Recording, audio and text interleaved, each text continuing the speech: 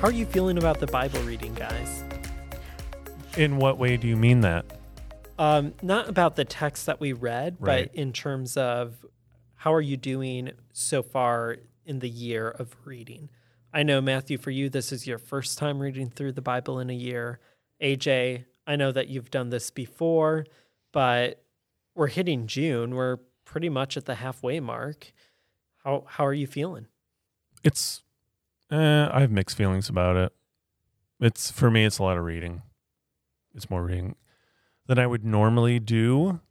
So I haven't really done much reading on top of this, which I kind of don't like. But I'm just like, this already feels like a lot of reading. Can you remind the listeners, are you also listening to audio Bibles or are you purely reading? I tried to do that today, and I don't know what it is. Maybe I need to find a different Bible app because I'll hit play and it'll play for like a minute or two and then just stop. And then I got to, bring it back up on my phone and hit play again. And then if I do something else, I forget. But then like there's no way to like choose where it starts. It just always starts at the beginning of the chapter. So then sometimes if it messes up, it just restarts at the beginning of the chapter. And I'm like, forget this. I'm like, I hate this. Yeah. Which app are you using? Like the main Bible app. I don't know. What is it? It's just called Bible. Open phone.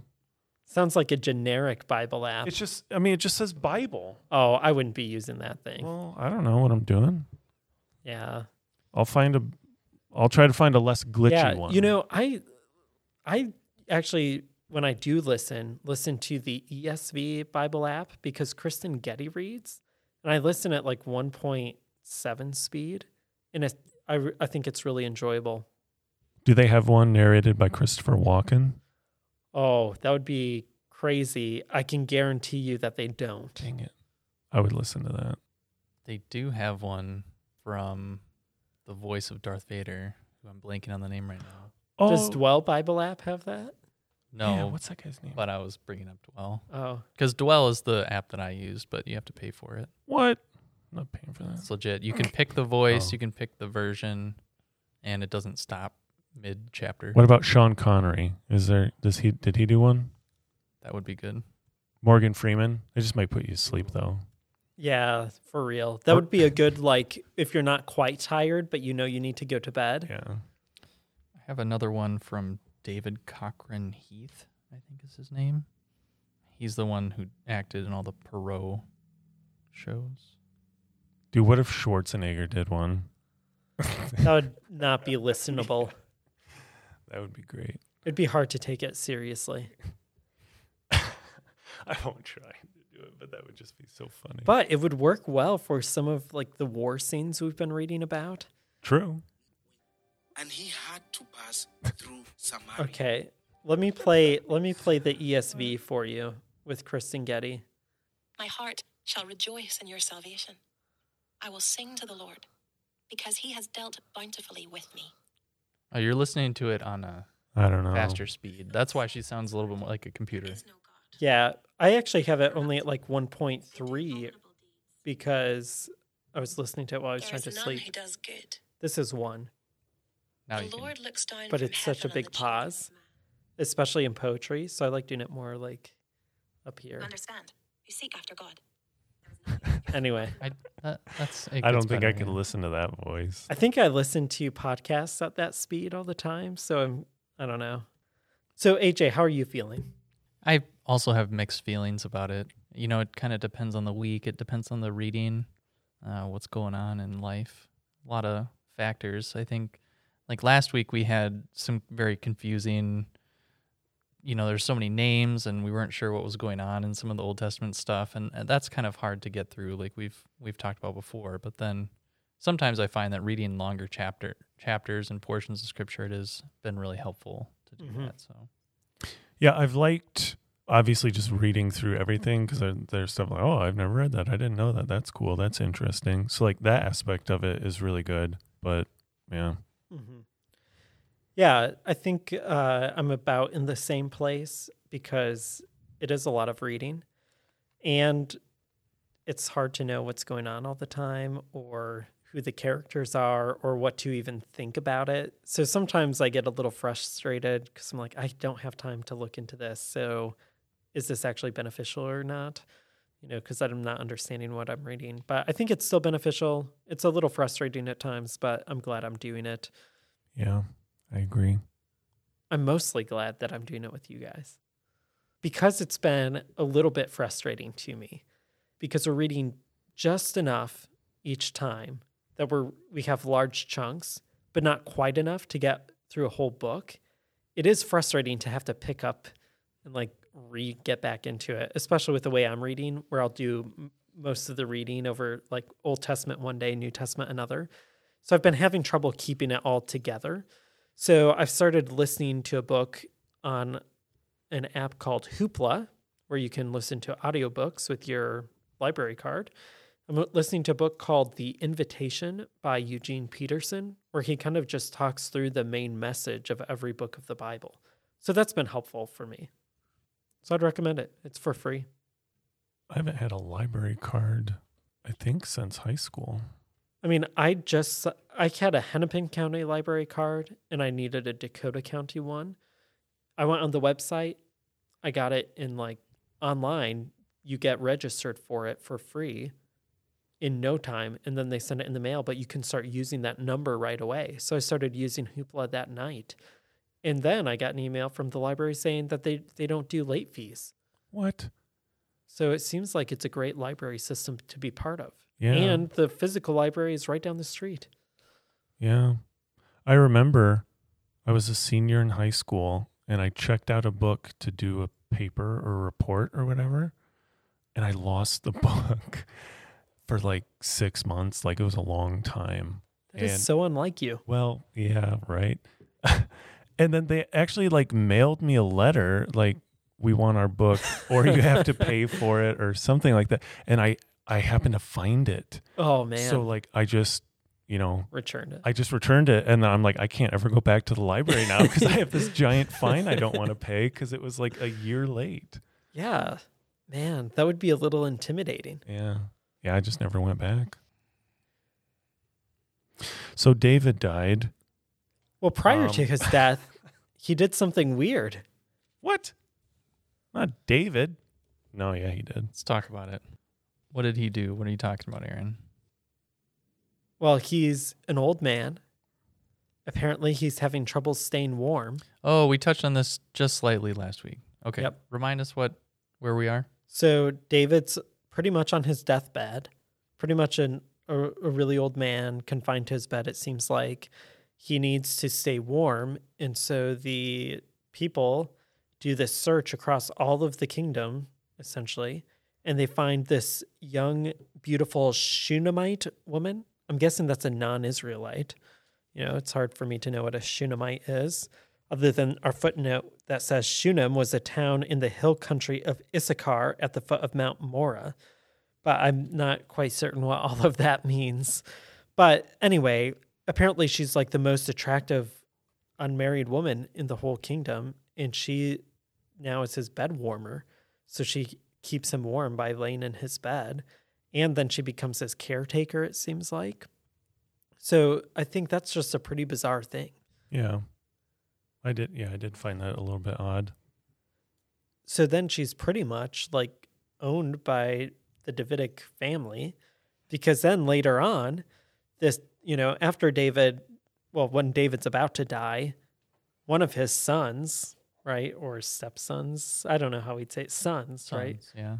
But not through, he's had so many wives, I don't know the lineage, but his son, tries to take the throne instead of letting Solomon take it. Well, Solomon eventually gets it. And then this guy, his half-brother or whatever, who tried to take the throne, goes to Bathsheba, Solomon's mom. It's hey, you need to make, I have one request for you. Don't deny me. I want to marry the Shunammite girl that was the bed warmer for Dad, essentially. Bad decision. It's just a really weird scene. And she, she has no control over this, so Bathsheba is pretty much yeah, I'll make it happen. And then when she does, Solomon's you're a traitor. and kills him. Yeah, I was Yeah. confused by that. Yeah, well, I want to talk about why Bathsheba was going along with it. Why didn't she know that what Solomon, how he would react? Maybe she just didn't know that. Or like maybe she wanted this guy to get killed, or I don't know. So Yeah, it's hard to weird. know. Was she like being deceptive of like, yeah, I'll pass your request on, Right. pretending to be genuine to him, but knowing that would earn disfavor? I don't know. Why was that? I didn't catch why that was a killable offense. Me either. Other than it seems like it's trying to lay claim on something, a person / property that was David's. So I am like majorly speculating here. But Okay. you know how when David decides Solomon should be coronated, the text multiple times says that Solomon rode on David's own mule. So it's almost like Solomon taking ownership of something of David's showed his genuine authority, his legitimacy. And I'm wondering if this request was maybe seen as something like that. And maybe it even relates to an earlier incident where Absalom, I believe it was Absalom, slept with David's concubines, 10 concubines. Didn't that happen? After David had fled the city, Yeah. he it left was- his concubines behind, Yeah, 10 of up- them. Yeah, and up then on the top of the palace. yeah. So maybe it's somewhat related to that, where it's like a show of superiority or force or ownership or something. I don't know. What does the ESV Study Bible say? Yeah, so there's that inference from 2 Samuel 16 that, with Absalom, that, and, this liaison with the king's concubines amounted to a claim to the throne. So he was kind of trying to take Yeah. that angle with maybe getting more support again. That could be. Yeah. The CSB has this section labeled as Adonijah's foolish request. So, I mean, I guess we know it's foolish, but it's hard to know the social and political dynamic of all of that. Now, as we're going through this text, I think there are several indications early on that Solomon is not going to be a righteous king for the long haul, despite the fact that he is gifted by God a wise and understanding heart. Chapter 11, which we didn't get to, has the heading in the CSB, Solomon's Rebellion or something like that. But prior to that, it seems to me that there are indications that Solomon will be unfaithful to God. What did you guys see about Solomon in chapters 1 through 10? I think he starts off with, probably the best foot possible. God comes to him after his kingdom has been established and kind of cleaned house. And, God asks him, I'll give you whatever. Tell me what you want. And he asks for wisdom, and it pleased God. And so God gave him other success as well. And we see that wisdom being enacted and the kingdom being famous and prosperous and successful. So I think initially we see all positives, something negative coming.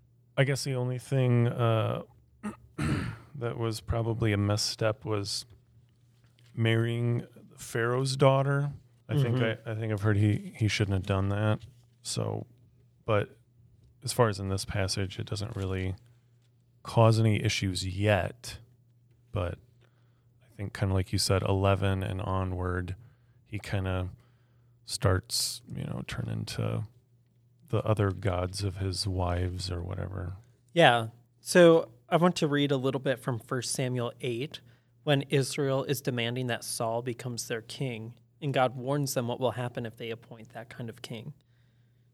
He said, "These are the rights of the king who will reign over you. He will take your sons and put them to use in his chariots, on his horses, or running in front of his chariots. He can appoint them for use as commanders of thousands or commanders of 50s, to plow his ground and reap his harvest, or to make his weapons of war and the equipment for his chariots. He can take your daughters to become perfumers, cooks, and bakers. He can take your best fields, vineyards, and olive orchards and give them to his servants. He can take 1/10 of your grain and of your vineyards and give them to his officials and servants. He can take your male servants, your female servants, your best cattle, and your donkeys and use them for his work. He can take 1/10 of your flocks, and you yourselves can become his servants. When that day comes, you will cry out because of the king you've chosen for yourselves, but the Lord won't answer you on that day." So this is like an oracle of judgment. And if we remember from Deuteronomy 17, this king is not supposed to take foreign wives. He's supposed to abide by the law. But as you've pointed out, Matthew, he takes Pharaoh's daughter as his wife, which is like the opposite of what you'd expect an Israelite king to do when they were enslaved by Pharaoh. But then as we read on in chapter 5, verse 13, King Solomon drafted forced laborers from all Israel. So he is making slaves of everybody, to do his work, to build the temple. And then as we go on, there was a listing of all the chariots and the horses and the number of people running before the chariots. All of that to say, I think if 1 Samuel 8 is in our mind, then we're going to start to feel like Israel's going to be in trouble soon. They're not crying out yet, but they're going to get there. What do you think about that? I thought the drafted labor was not Israelites. I thought it was someone else. Yeah, I don't know. I mean, at least in chapter 5:13 and following, it seems like he drafted forced laborers from all Israel. That's what it seems like, but in chapter 9, I thought it kind of clarified what that was. Yeah, I do seem to remember there was a chapter saying none of the Israelites are slaves, but people who they never fully forced out. Mm-hmm. And then I found in chapter 4. Yeah, 9:20 and 21. Yeah, so of the people remained, Solomon imposed forced labor on them, but he did not consign the Israelites to slavery. They were his soldiers, servants, commanders, captains, commanders of his chariots and cavalry. So, I mean, I think it's borderline forced labor for them, maybe. How much of a choice did they have to be in his army? I don't know. I mean, the text seems to present it positively when they're like, you only have to do one shift away or something like that, and then you're home for 2 months.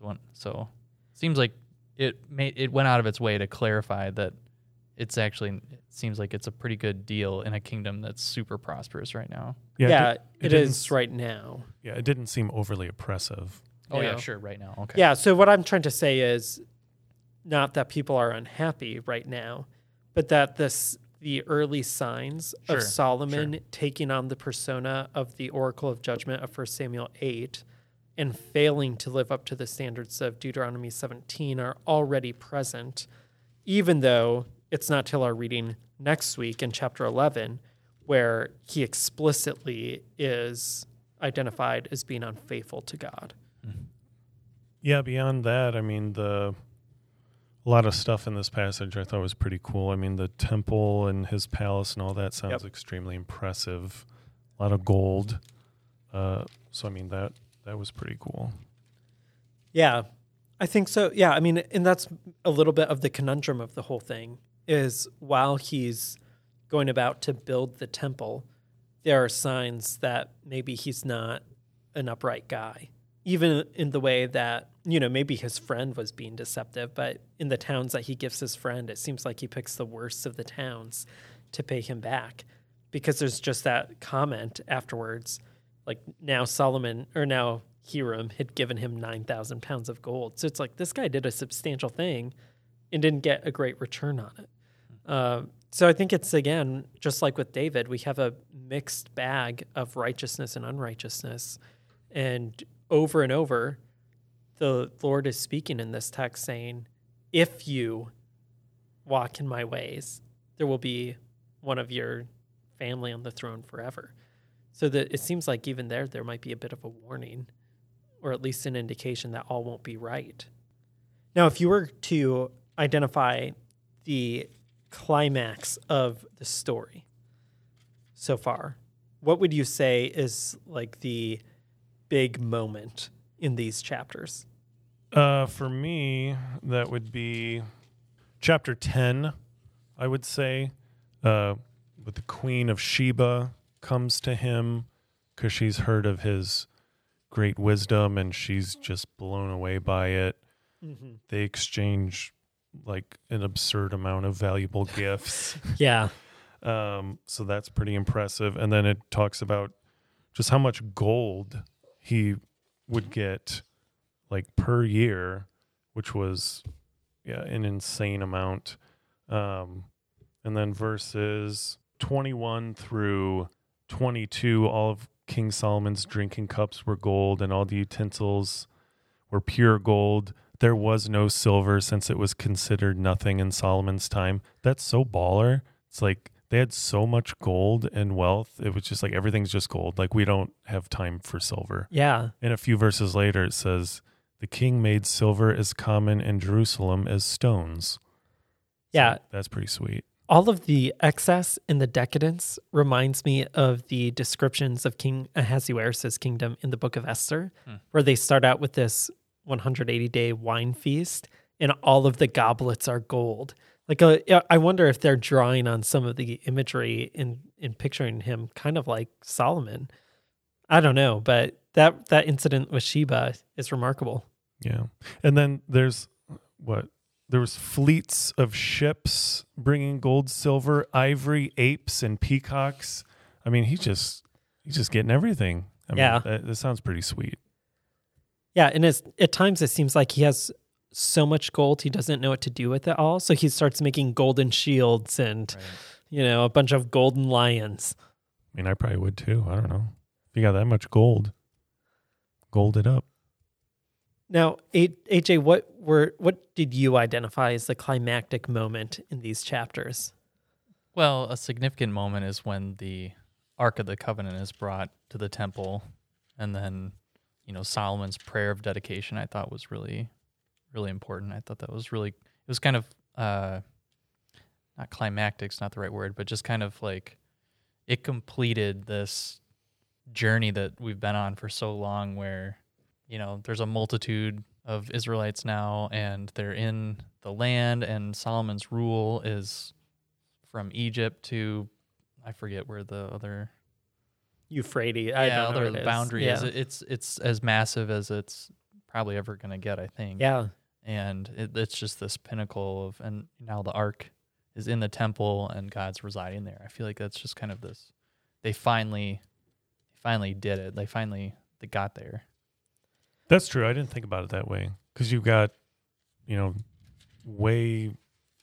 way back earlier in the Bible. It's like, all right, being oppressed by the Egyptians, and then they're wandering in the desert, and then they screw that up, and then they finally get into the promised land, but then they're, kind of at war a lot for quite a while in order to get the land. And then with David's reign, it's like they're there, and it's pretty good. It's not bad, but yeah, this is kind of like the top of the mountain, because it's like, okay, everything's pretty much peaceful for a while, just flourishing economy or whatever. They just got gold coming out of their ears. So it kind of is like the top of the mountain moment as far as everything they've gone through. Yeah, there's peace everywhere. Multiple times it says they have peace in all of their land, in all of their borders. In like chapter 8, the people said, "Blessed be the Lord. He has given rest to his people Israel according to all he has said. Not one of all of the good promises he made through Moses, his servant, have failed." So it's like everything that we've been reading up to this point has now come to a conclusion. And it's almost like this could be the end of the story. Even more so. Conclusion's the word I was looking for. Oh, yeah. I think it's a great word. Yeah. Great minds think alike on this one. But it's like the story came to an end, especially because the temple is built and the cloud filled the temple. So again, that cloud that was at the tabernacle, the Holy of Holies that would lead Israel. Well, now it's in Israel, dwelling with Israel forever in the temple. So it's like the story should be over in a positive way. But I think those hints of bad things with Solomon are indicating the story's not quite over. So to me, it's a lot like in the first Lord of the Rings, when they finally make it to Rivendell, and it seems like the story could be over, except for that nagging fact that there are ring wraiths out there, and the ring still exists, and it's got to be destroyed. So that's kind of like what this feels like. Everything's good. They're safe. everything's right. They have bountiful provisions and supplies and wealth, but not everything is quite right. So there's one other warning sign that I want to mention, and that is in Solomon's prayer of dedication for the temple, towards the end of it, in chapter 8, verse 46, he talks about when the people sin against God and God hands them over to the enemy and their captors deport them to the enemy's country. It's like he can foresee the exile, and ultimately his false God worship and pagan wives will be what sparks the exile that he's praying about here as he dedicates the temple. But there's a note of hope as well, as he asks God that when they pray and repent and they pray towards the temple, please hear them. Let them know that you can hear them. And what do we see Daniel doing? Praying towards the temple. So it seems like that this is where that notion of praying towards Jerusalem would have started. As we're reading about all of Solomon's wealth and grandeur, there is, I think, a right sense that it's good. The temple's being built, there's beauty and glory everywhere, but it's quickly turned on its head, and it doesn't mean anything about God's blessing on him ultimately, or is an indication of his righteous living, because all of that goes away. And then within one chapter, the kingdom's divided. So you have the kingdom at its peak and pinnacle, it seems. And then in one chapter, through idolatry and impurity, polygamy, the kingdom's divided. And I think it's probably good for us to realize that sometimes what looks like it's thriving is not actually thriving. Sometimes what looks glorious and good is not, and we shouldn't put our rest and our hope in that. So as I'm preparing for the sermon on Sunday from James, James says, you lowly person, boast in your exaltation, and you rich person, boast in your humiliation. And I think what's happening in Solomon's life is sort of an example of what James is talking about. Yeah, did you want to talk about the Gospel of John?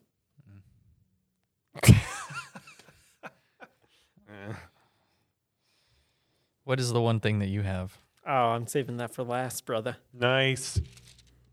Because it's in chapter 18. Chapter 18. Chapter 18. So is it when Jesus says that I am he? No, we're not playing the guessing game. Come on. Oh, man. But you should talk about that section if you want to.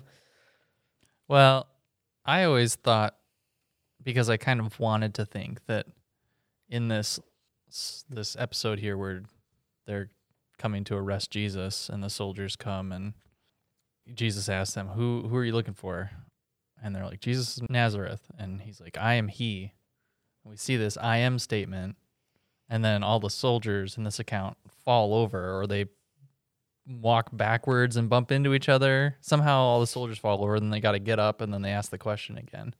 That doesn't happen, I don't think, in the other accounts, but it's curious that happened. So I've always wondered, well, what did happen?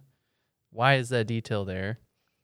And if you look at some other I am statements that are accompanied by signs, many of them were miraculous or had powerful situations attached to them. It could be that Jesus' words, the I am, hearkening back to the name of God, when God revealed himself to Moses in the burning bush, Moses asked him, who's talking to me? Who's this? And it just says, God says, I am, or I am who I am. And so we see that as a theme throughout John. There's multiple I am statements. And so it's possible that this could be another sign, even though it's not identified as a sign, but they're not all identified as a sign. Is this what you're teaching the kids in the John class? So I've thought about it. We haven't gotten here yet. Okay. There's been a couple. So even early on in John 2, when it's after the first sign in Cana, where Jesus turns the water to wine. We have this episode where Jesus leaves Cana and then goes to the temple and clears the temple. And there wasn't anything miraculous about that, but Kostenberger says that that's a sign because that action pointed towards his messianic identity. So it wasn't a miraculous thing. So this would be one of the kind of exceptions to where if you define what is a sign, most of the time it's something miraculous, but John does not use the word for miracle. He uses the word for sign. That's why. And then he identifies these different things. Yeah. Well, this is not identified as a sign either, but Kostenberger thinks it's a sign because his definition of sign is something that points to his messianic identity. And then he sees 6 other signs to make this complete 7 number. So can you help us understand why it would be important to identify 6 or 7 or 5 or 8 signs, and why it would matter to have clearly identified signs instead of saying, well, Jesus did a lot of things that were indicating or pointing towards signing his messiahship?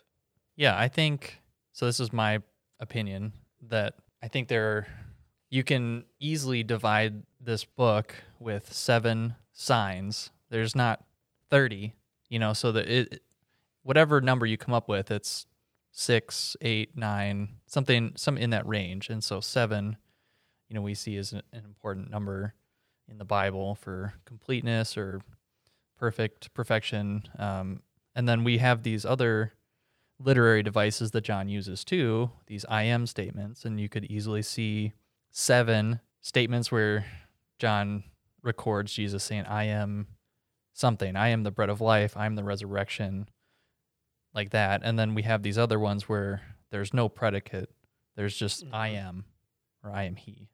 A lot of times the he is not there, but it's just, it's not. It's in the verb. The he, right, yeah. So we see that because of that, you add that up, how intentional John was in creating this, you could see, maybe he did intend for there to be 7, so I should find 7. Yeah. And I suppose with starting out with the allusion to creation as well, 7 not days, listing 7 days, but speaking of creation, maybe it early on introduces that theme. Definitely, yeah. Okay. I think so. But I guess my concluding thought would be, John doesn't say, here are 7 signs so that you may believe that Jesus is the Messiah. Yep. So I would say that we don't need to look for 7. Okay. Most of the commentaries will pick 7. Okay. Nice. Yeah, I have to confess, I've never gotten the fascination with finding 7 signs or being really particular about identifying which signs are true signs and which are not true signs or something. Like, maybe I need to care more, but I just haven't cared that much. Yeah, I only cared because I wanted to write a paper about it when I was in a John class. And one of the points that the professor was making, that many times the I am statements were in close proximity to a sign. Okay. And so we see an I am statement here, and is there a sign? That makes sense. And then we see something that could be miraculous happening. Yeah. And so I made that connection, and the professor was like, I don't know. I've never thought about that. Why don't you write a paper? Oh, nice. So in addition to that, I was saying that my thesis was that the I am statements and the signs escalate through the book of signs. Nice. And so I had to make this be something That more escalated. miraculous, that when Jesus speaks, something, miraculous happened here.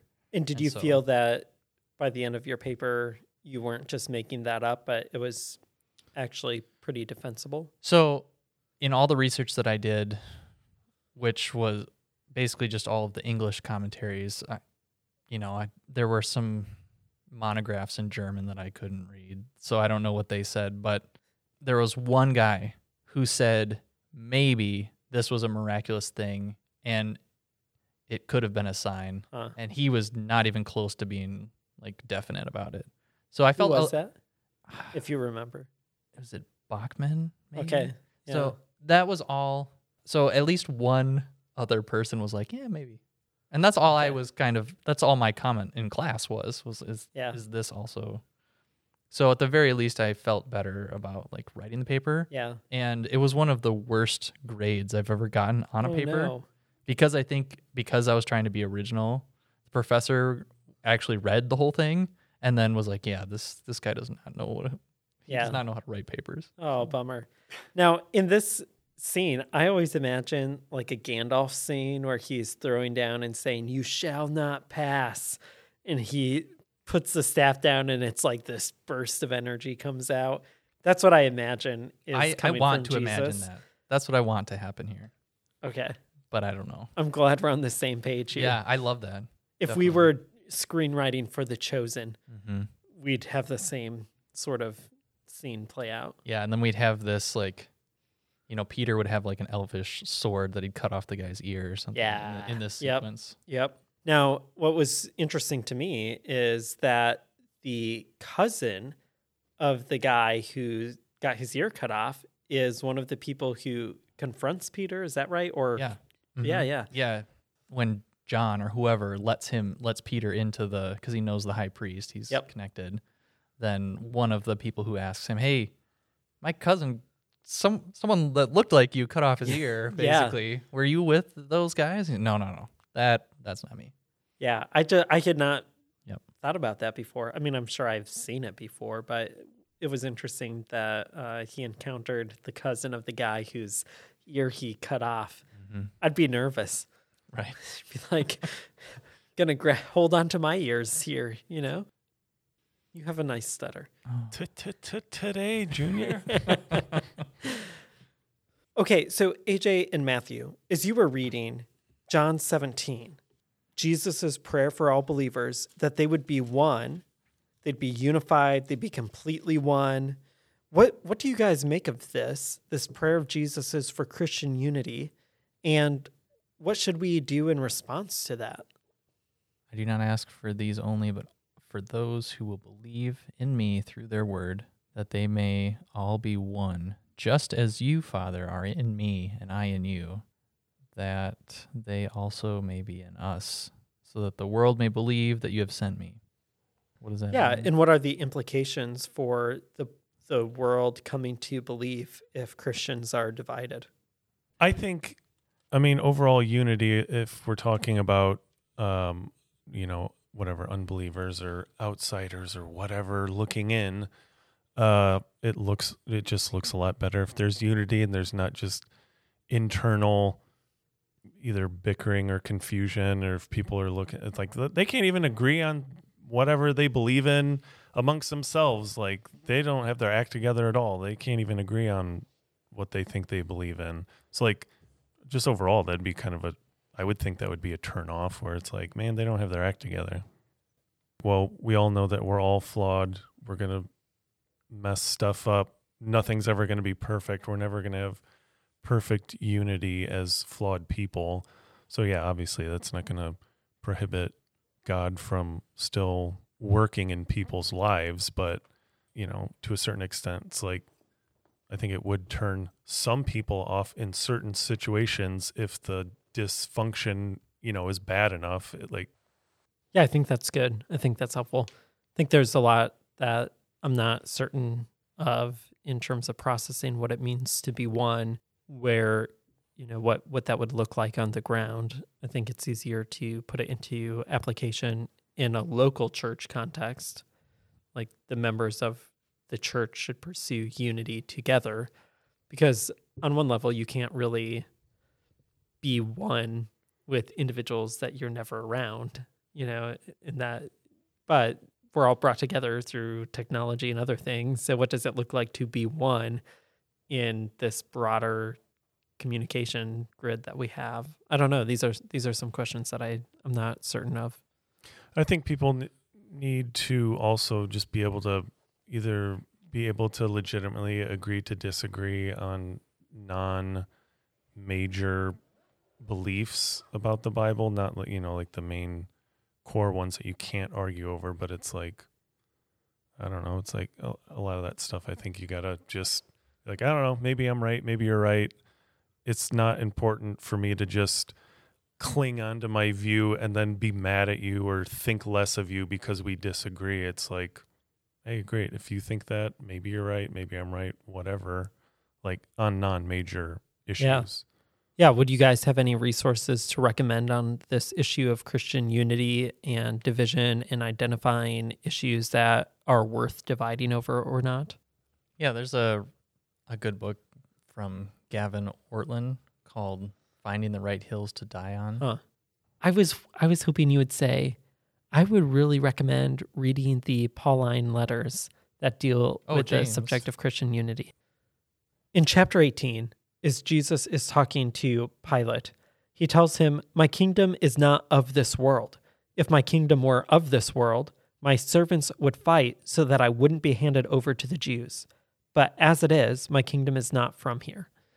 And I just wanted to give one brief comment, and that is sometimes we hear Jesus say, "My kingdom is not of this world," and we start to think that Jesus's rule and reign has nothing to do with life in this world. But I think a better translation of that phrase would be, "My kingdom is not from this world," both times. In other words, he's saying, the authority of my kingship is not from anyone here. It's not from you, Pilate, or anybody else. Rome doesn't give me this authority. I have heavenly authority, so my kingdom isn't from this world. I don't know if that's helpful or not, but it's a brief comment. We'd like to thank everybody for listening. This has been the Resurrection Church Podcast, reading through the Bible in a year.